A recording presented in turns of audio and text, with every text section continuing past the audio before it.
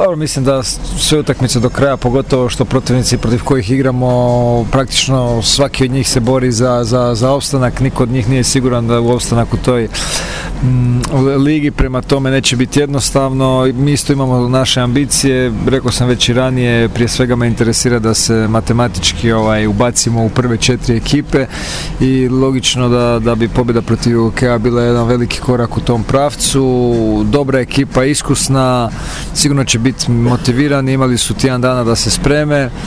Na nama je da budemo dobri i da odigramo jednu dobru utakmicu.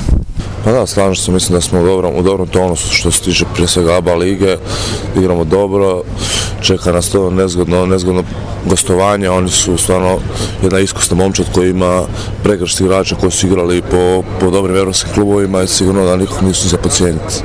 Mi moramo odigrati što bolje, dobro se pripremiti, smo imali teško putovanje, ali mislim da sutra uz dobar trening što bolje se spremiti i odigrati što bolju utakmicu.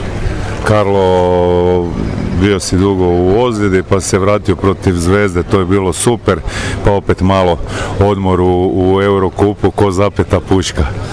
Pa da, mislim, bio sam dosta dugo vani, sad to još saniramo, nije to još na 100%, ali puno bolje nego što je bilo i mislim da će s vremenom sve ići samo na bolje.